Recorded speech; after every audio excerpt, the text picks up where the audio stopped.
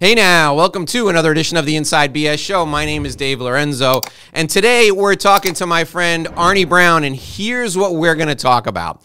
We're going to talk a little bit about banking, we're going to talk a lot about business development, and we're going to talk a lot about what you need to do to create great relationships with your clients. My friend Arnie is a master of this. He's going to share his expertise in the area of banking, in the area of relationship development. I can't wait to introduce you to this guy. Please join me in welcoming Arnie Brown to the Inside BS Show. Arnie, welcome. Thanks for joining us today. Thanks, Dave. I'm really happy to be here, and it's a pleasure and honor to be part of your show. Thank you.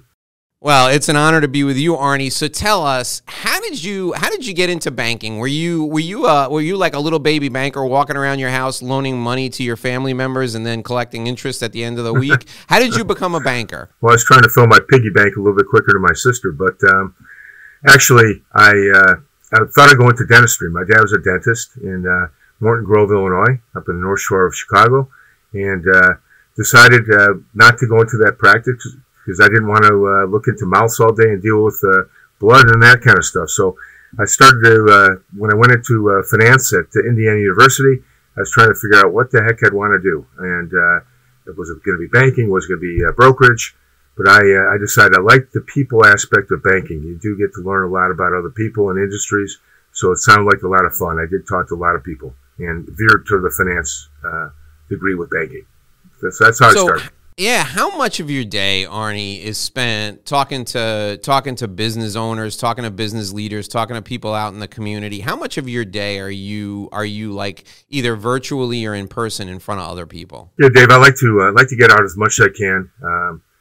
Do have a lot of responsibilities internally to take care of our existing clients, so we do spend a fair amount of time internally. But we do want to get out there. I do spend a lot of time with different boards and giving time to other people.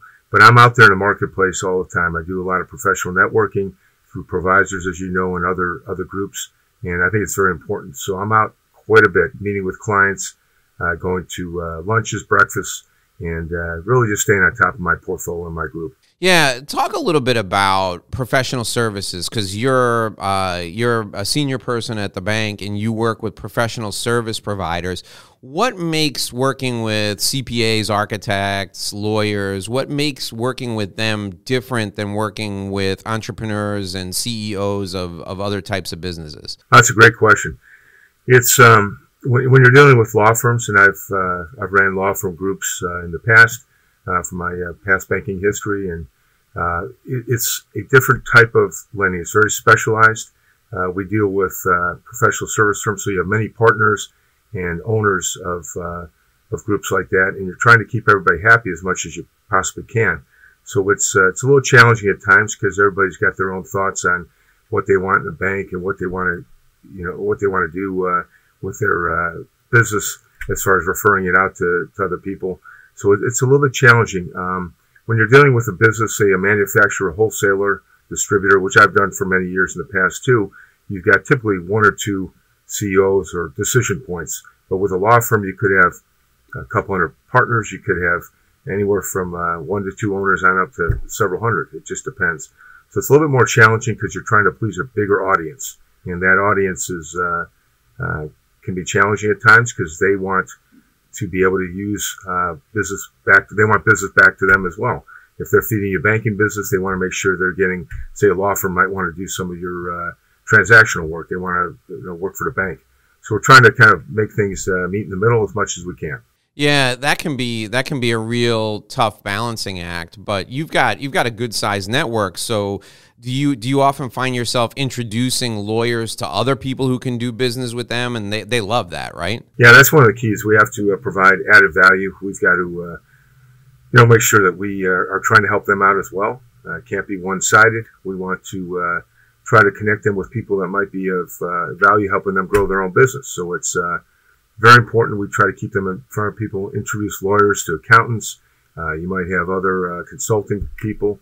It's really all over the place, Dave. You got to be creative in this business and not just be think of yourself. You got to give back, and that's what I try to do. And when you bank a professional a professional firm, what service offerings make the most sense for you and the bank to provide to them? We're back again with another Sandrowski Business Minute. And today we've got Catherine Raker, the tax expert from Sandrowski Corporate Advisors with us. Okay, Catherine, I'm going on a business trip and I'm going to be out of town. Is the entire trip a write-off? How much can I write off from that trip? If you're on a business trip, you really need to look at the facts and circumstances about your trip. So if you're on a business trip and the expenses that you're incurring are ordinary and necessary, then yes, you can take that deduction. If you're on a personal trip and you add some business to it, then you have to be really careful. You could deduct the expenses that directly relate to the business portion of your trip. Additionally, in a very conservative manner, you could deduct some of the expense in your travel on how you arrived or left or got to and fro to the destination. So, for example, if you were on a 10-day personal trip and within that you spent 2 days doing just pure business, no personal type activities, then I would say, well, maybe 20% of the cost of what it was to get to your destination could be an actual business expense. You want to be careful to make sure that you err on the side of conservatism with business travel. All right, Catherine. So I'm a lawyer and I'm going to Hawaii to take a deposition. I'm going to Hawaii. I work while I'm on the plane. I take the deposition in Hawaii. I don't lay around in the sun. I get back on the plane. I go home and I work while I'm on the plane on my way home. Is that a business trip that's completely deductible? Yeah, that sounds like you had no personal agenda in going. It was all business. I would deduct 100% of that. All right, so now I go on the trip, I take the deposition, but then I go visit a volcano.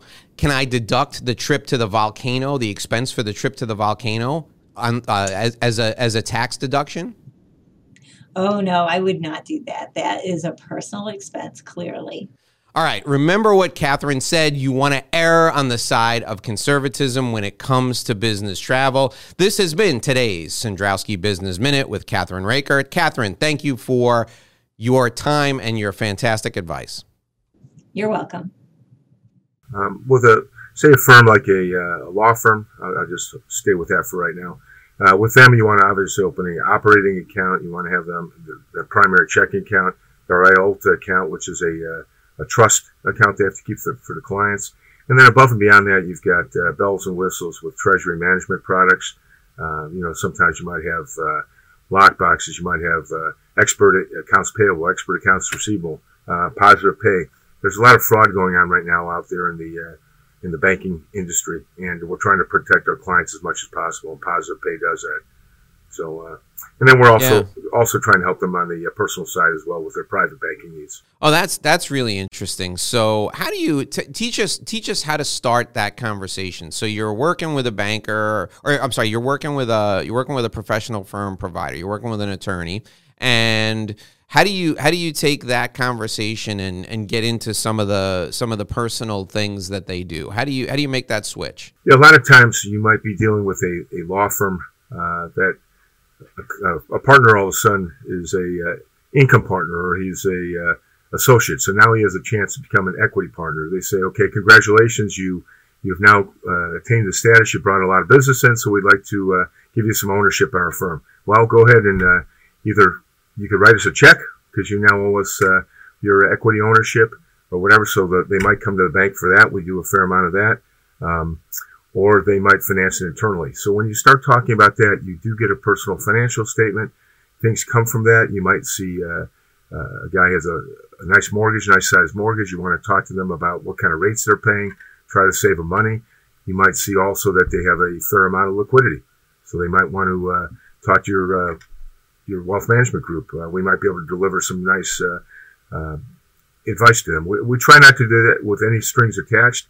If they want a second set of eyes, and I always push that, please let us have a look. We'll take care of you, and there's no restrictions and no upfront commitments we're asking for.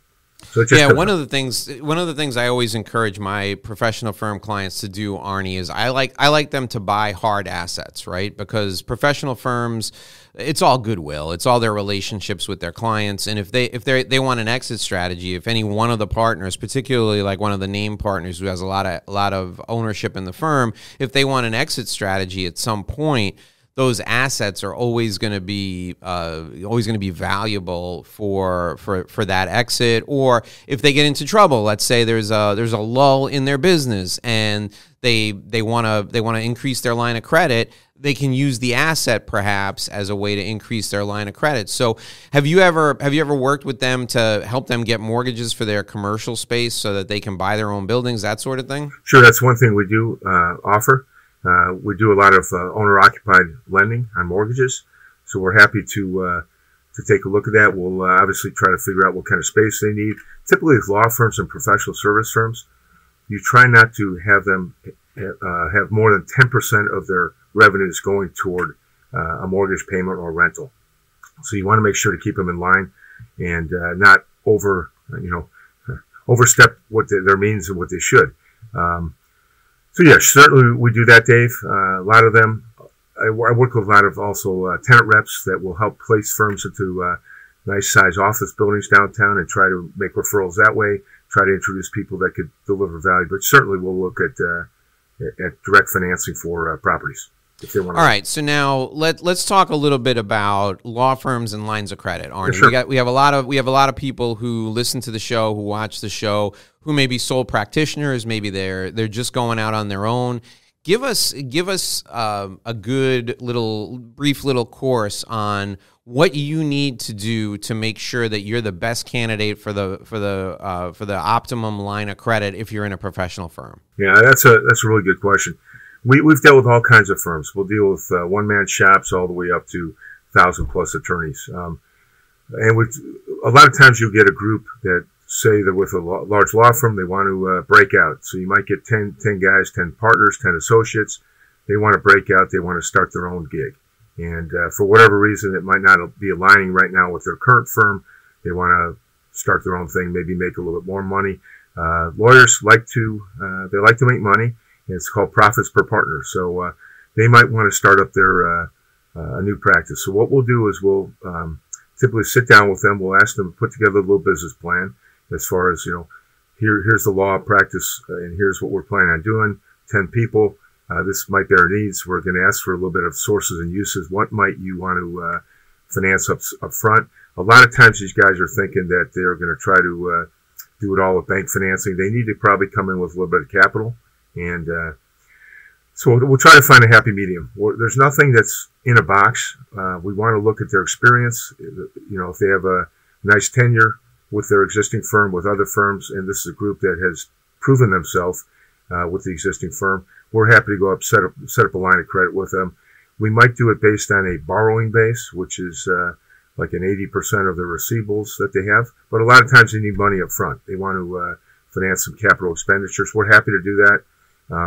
We will probably ask for some recourse to them, the guarantees, because obviously things for a new firm could go a little bit not as planned sometimes, and we'll work with them. So it's nothing in a box. We want to be creative, and we want to help them out.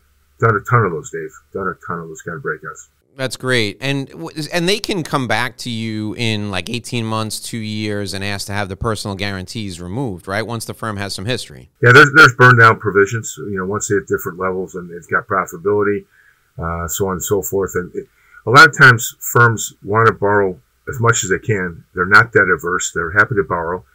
But at the same time, they want to take all the profits out of the firm. So sometimes you either want to have a capital in the firm that's building up from profits, or you want to have, or their equity, or you want to have, bank debt. You got to meet in the middle. You can't always have one, totally, the bank's got 100% into the deal. You keep some capital in there, or you got to guarantee some things from time to time. All right. Now, Arnie, let's switch gears a little bit, and I want to talk about doing business with a banker, right? How do I make sure that, like, let's say I'm a brand new lawyer, in a sole practice, and I want to establish a relationship with a banker. I tell people all the time there's two really great ways to establish a relationship with a banker. Number one, take $1 million and deposit it in the bank. Or number two, refer the banker 3 big clients, and there you go. You got a relationship with a banker either way. What are your thoughts? Obviously, those are great, right? But Sure. what are the best ways to establish a relationship with a banker before you need a banker? You're talking about as a banking client might need a banker? So let's Okay. say So I know I'm gonna move to Chicago, Yeah. and I want to establish a relationship with Arnie 6 months before. What are the best ways for me to do it? Okay. Yeah, let's plan ahead. We want to talk to you as early as we possibly can. I've got professionals that have told me that they're planning on breaking away and they're starting their own practice or moving into town like you're talking about. Different time frames happen. Sometimes you don't have as much time as you need to get it going and really think about it. But we want to talk to them as early as possible and make sure that what they want is what we can deliver. We've got a lot of products and services, but really it's more about the personal relationship. There's banks on every corner of the street, especially in Chicago. Ton of competition. So we want to make sure that we give them top line consistent service. We're speaking with Arnie Brown. He's a senior vice president at Fifth Third Bank. He works in professional services. He also does a lot of real estate financing, can help you with some cash management strategies. If you want to reach out to him, you can give him a call at 312-948-1046, 312-948-1046. I'm also going to put his email address down in the show notes if you want to connect with him. Arnie, let's talk a little bit about what you do to attract business to you and to the bank, and how has your business development changed over the years? So first, tell folks what you're doing today, and then tell us how it's changed over the years. Yeah, I think it's really important to keep a really good network of people. I've got a very strong LinkedIn network, and I'm also part of Provisors, which you are as well, and there's a tremendous stable of people there that I think very, very highly of. So you want to give back as much as you can. I've got other groups I participate in. A lot of young folks, even coming out of college and all that. You want to make sure that you start networking as early as possible, especially through COVID times. People didn't have the chance to do as much face to face. So Zooming has been incredibly important over the last couple of years. But really stay in front of people. You want to be there. So when the need arises, say somebody comes to you and says, Dave, I need a good banker. You want to be thought of at that time. I want you to think of Arnie. I want you to think of me. A lot of times people just think everything is immediate gratification. You can't go to one networking meeting. You can't go to one social and walk away with 4 or 5 customers. You'd love to think that, but that's not always going to happen. Plant the seeds, stay with it, stay on top of your referral sources, and build a nice stable around you. It's incredibly important to do that. So that's my number one recommendation. Yeah, Arnie, tell us a story. Give us a good success story, because a lot of people, when I encourage them to do that, they're, this day and age, right? You can pick up your phone and there's an app on your phone for everything, right? So everybody wants stuff right now, and you and I are cut from the same cloth. We'll work on a network. We'll build a network for a year without getting anything back, and then all of a sudden, a year, 18 months in, you get 5-6 deals in a row, and you're like, wow, this really paid off. You and I both know that.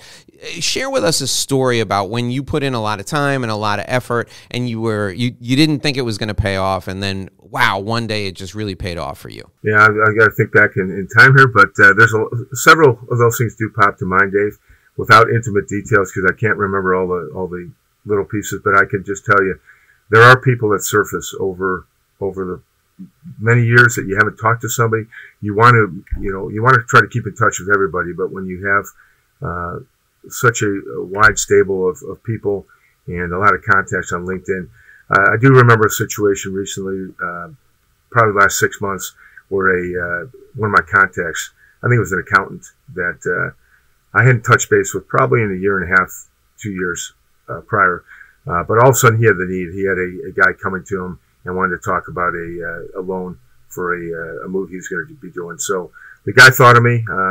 Typically you want to refer maybe 2 or 3 people, let a end user decide who they want to use, which banker they want to use. He called me, and I was very appreciative. He called me. We made a proposal to this borrower, and ended up doing the deal. So it's one that I kind of lost touch with the guy for a couple of years, but it just goes to show you people hopefully will think about you when the time comes. Everybody's got a different way of organizing their contacts. It's not always very easy to do that and stay in touch with everybody because people know a lot of people, and you want to help everybody out, but it's not really practical a lot of times to do that. So just stay in front of people and get involved. So talk to me about the groups that you joined. Obviously, you and I both think Provisors is a great group to join, but you got to be, the benefit of joining Provisors is that you can introduce people in Provisors to people you meet in other places. How do you decide what groups you're going to join? In particular, how do you decide like what boards you're going to sit on, what charities you're going to be a part of? What is your criteria? How do you make those decisions? Yeah. That's a great question because there's so many options out there. You could spend 100% of your days doing networking groups and doing all that, but unfortunately, you got to do some work too. I do business with a lot of law firms, so I'm on a couple boards, like Lawyers for Creative Arts boards. I do a lot of Lawyers Connecting because I do a lot of trade type work with these folks. So I'm also involved with a lot of architectural firms, engineering. We do a lot of doctor groups, practices. So I want to stay involved. I want to try to get out to small business expos and really stay in front of. As SBA lending, you're dealing with a lot of companies at all different levels, new, established, the ones that want to have more extended payouts. So I'm involved with a couple law firm groups. I'm also involved with a couple general networking groups, breakfast clubs. And it does take a lot of time. It really is something you have to make a really hard effort to do and succeed with. Otherwise, you could just be scrambling. And people are always coming to you, telling you more about you should join this group, you should go to BNI, whatever. You can't do everything, as you know, Dave. Yeah. So talk to me about the law firm groups in particular. Which groups did you join and why did you select them? Yeah, it's a couple of them are really good because I'm the only banker on these. It's mostly law firms. Lawyers for the Creative Arts is a group I've been involved with for probably 12 years or so.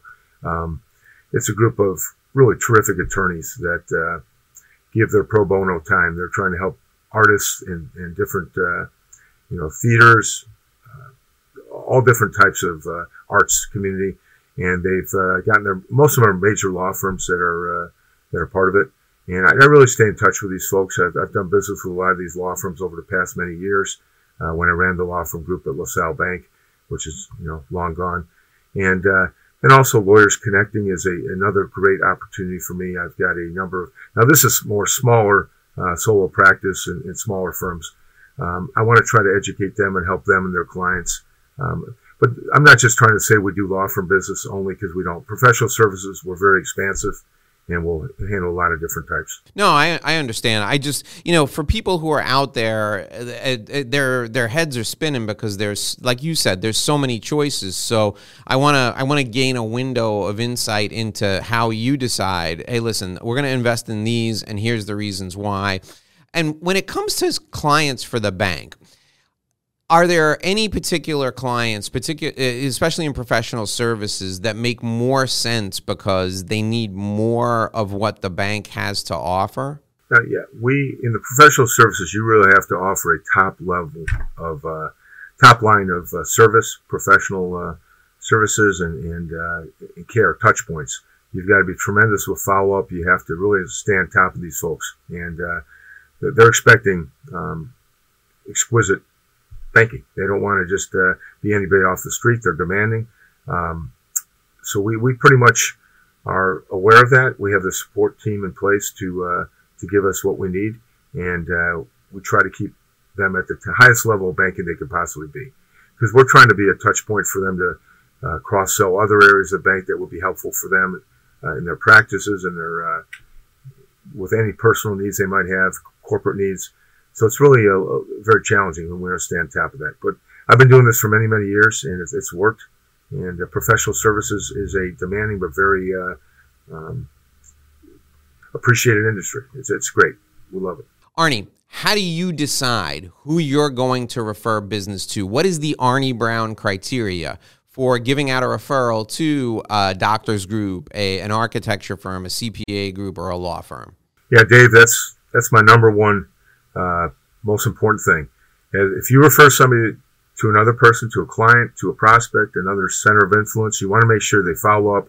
You want to make sure the person they're introducing them to comes back to you and says, hey, Arnie, that was really time well spent. The guy followed up with me. He did exactly what he said he was going to do. I'm not going to do business with him right now, but this is a guy I want to know down the road. I like to, my mantra is surrounding myself with quality people. I want to have a stable of individuals that I feel comfortable with, that I know I could trust, and are not going to embarrass me. I mean, if I put somebody in front of somebody that's not going to follow through and drops the ball, that's the worst thing you possibly have. Somebody comes back to me and says, hey, this guy was a bozo, forget it. That would be horrible. And it's happened over time. And you got to make sure those are the people you push aside and move on to the next opportunity. You do not want that to happen regularly at all. Sure. Now, Arnie, talk about really briefly some of the things that you and Fifth Third offer to professionals. What are some of the services that you provide to professionals, some of the things that you do every day for folks who are in professional services? Yeah, we could do stuff as basic as a checking account. Somebody wants to have a personal or corporate checking account, all the way on up to all types of cash management products, bells and whistles. I'm not going to bore you with all the details. And then above and beyond that, on the lending side, we want to do anything for personal lines of credit, mortgages for the home. Then you start getting into the business stuff and lines of credit, revolving lines of credit for the business, term financing if they want to buy some equipment or bring in a capital partner, buy out another practice. We're all about acquisition financing too. We'll try to help people out if they want to look at another acquisition, either vertically or whatever will help their business. And then really across the board, we'll help them on any kind of personal needs they have.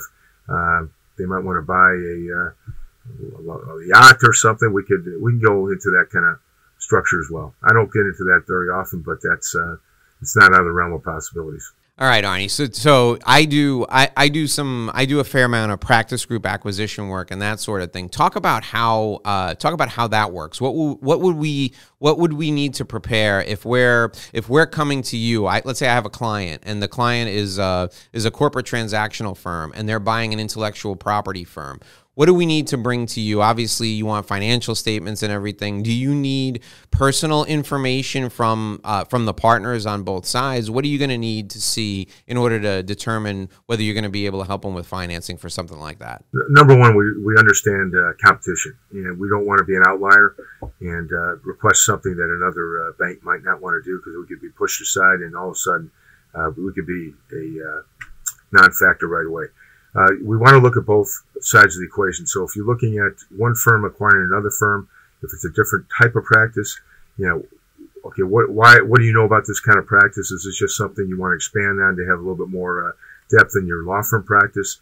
So we want to look at what the nature of the receivables are, who the clients are they're dealing with. Are they, maybe there's cross referral opportunities there. If it's a corporate law firm and an IP firm, obviously there's a nice blend there. They want to add that. They might want to add a estate planning unit or real estate group to their firm. So you want to understand the individuals behind it, what their experience is, and not just financials, but certainly you want to make sure that they can absorb the financial impact. A lot of these structures are very different too. You might have a buyout. You might have all of a sudden they just roll the equity into the new firm. So Dave, there's not really one type of requirement, but we want to understand the practices, both groups very much in detail. Yes, when it comes to personal, you asked about personals. Yes, we might want to look at their personal financial statements as well, but really understand the corporate side of things and what it's all about chemistry and how these firms will meld. I've done a lot of law firm and other types of firms acquisitions where the chemistry is horrible and the thing breaks down. And all of a sudden you see partners leaving over the next year and you got a skeleton situation and they're fragile. Firms can be very fragile and turn off the spigot really quick.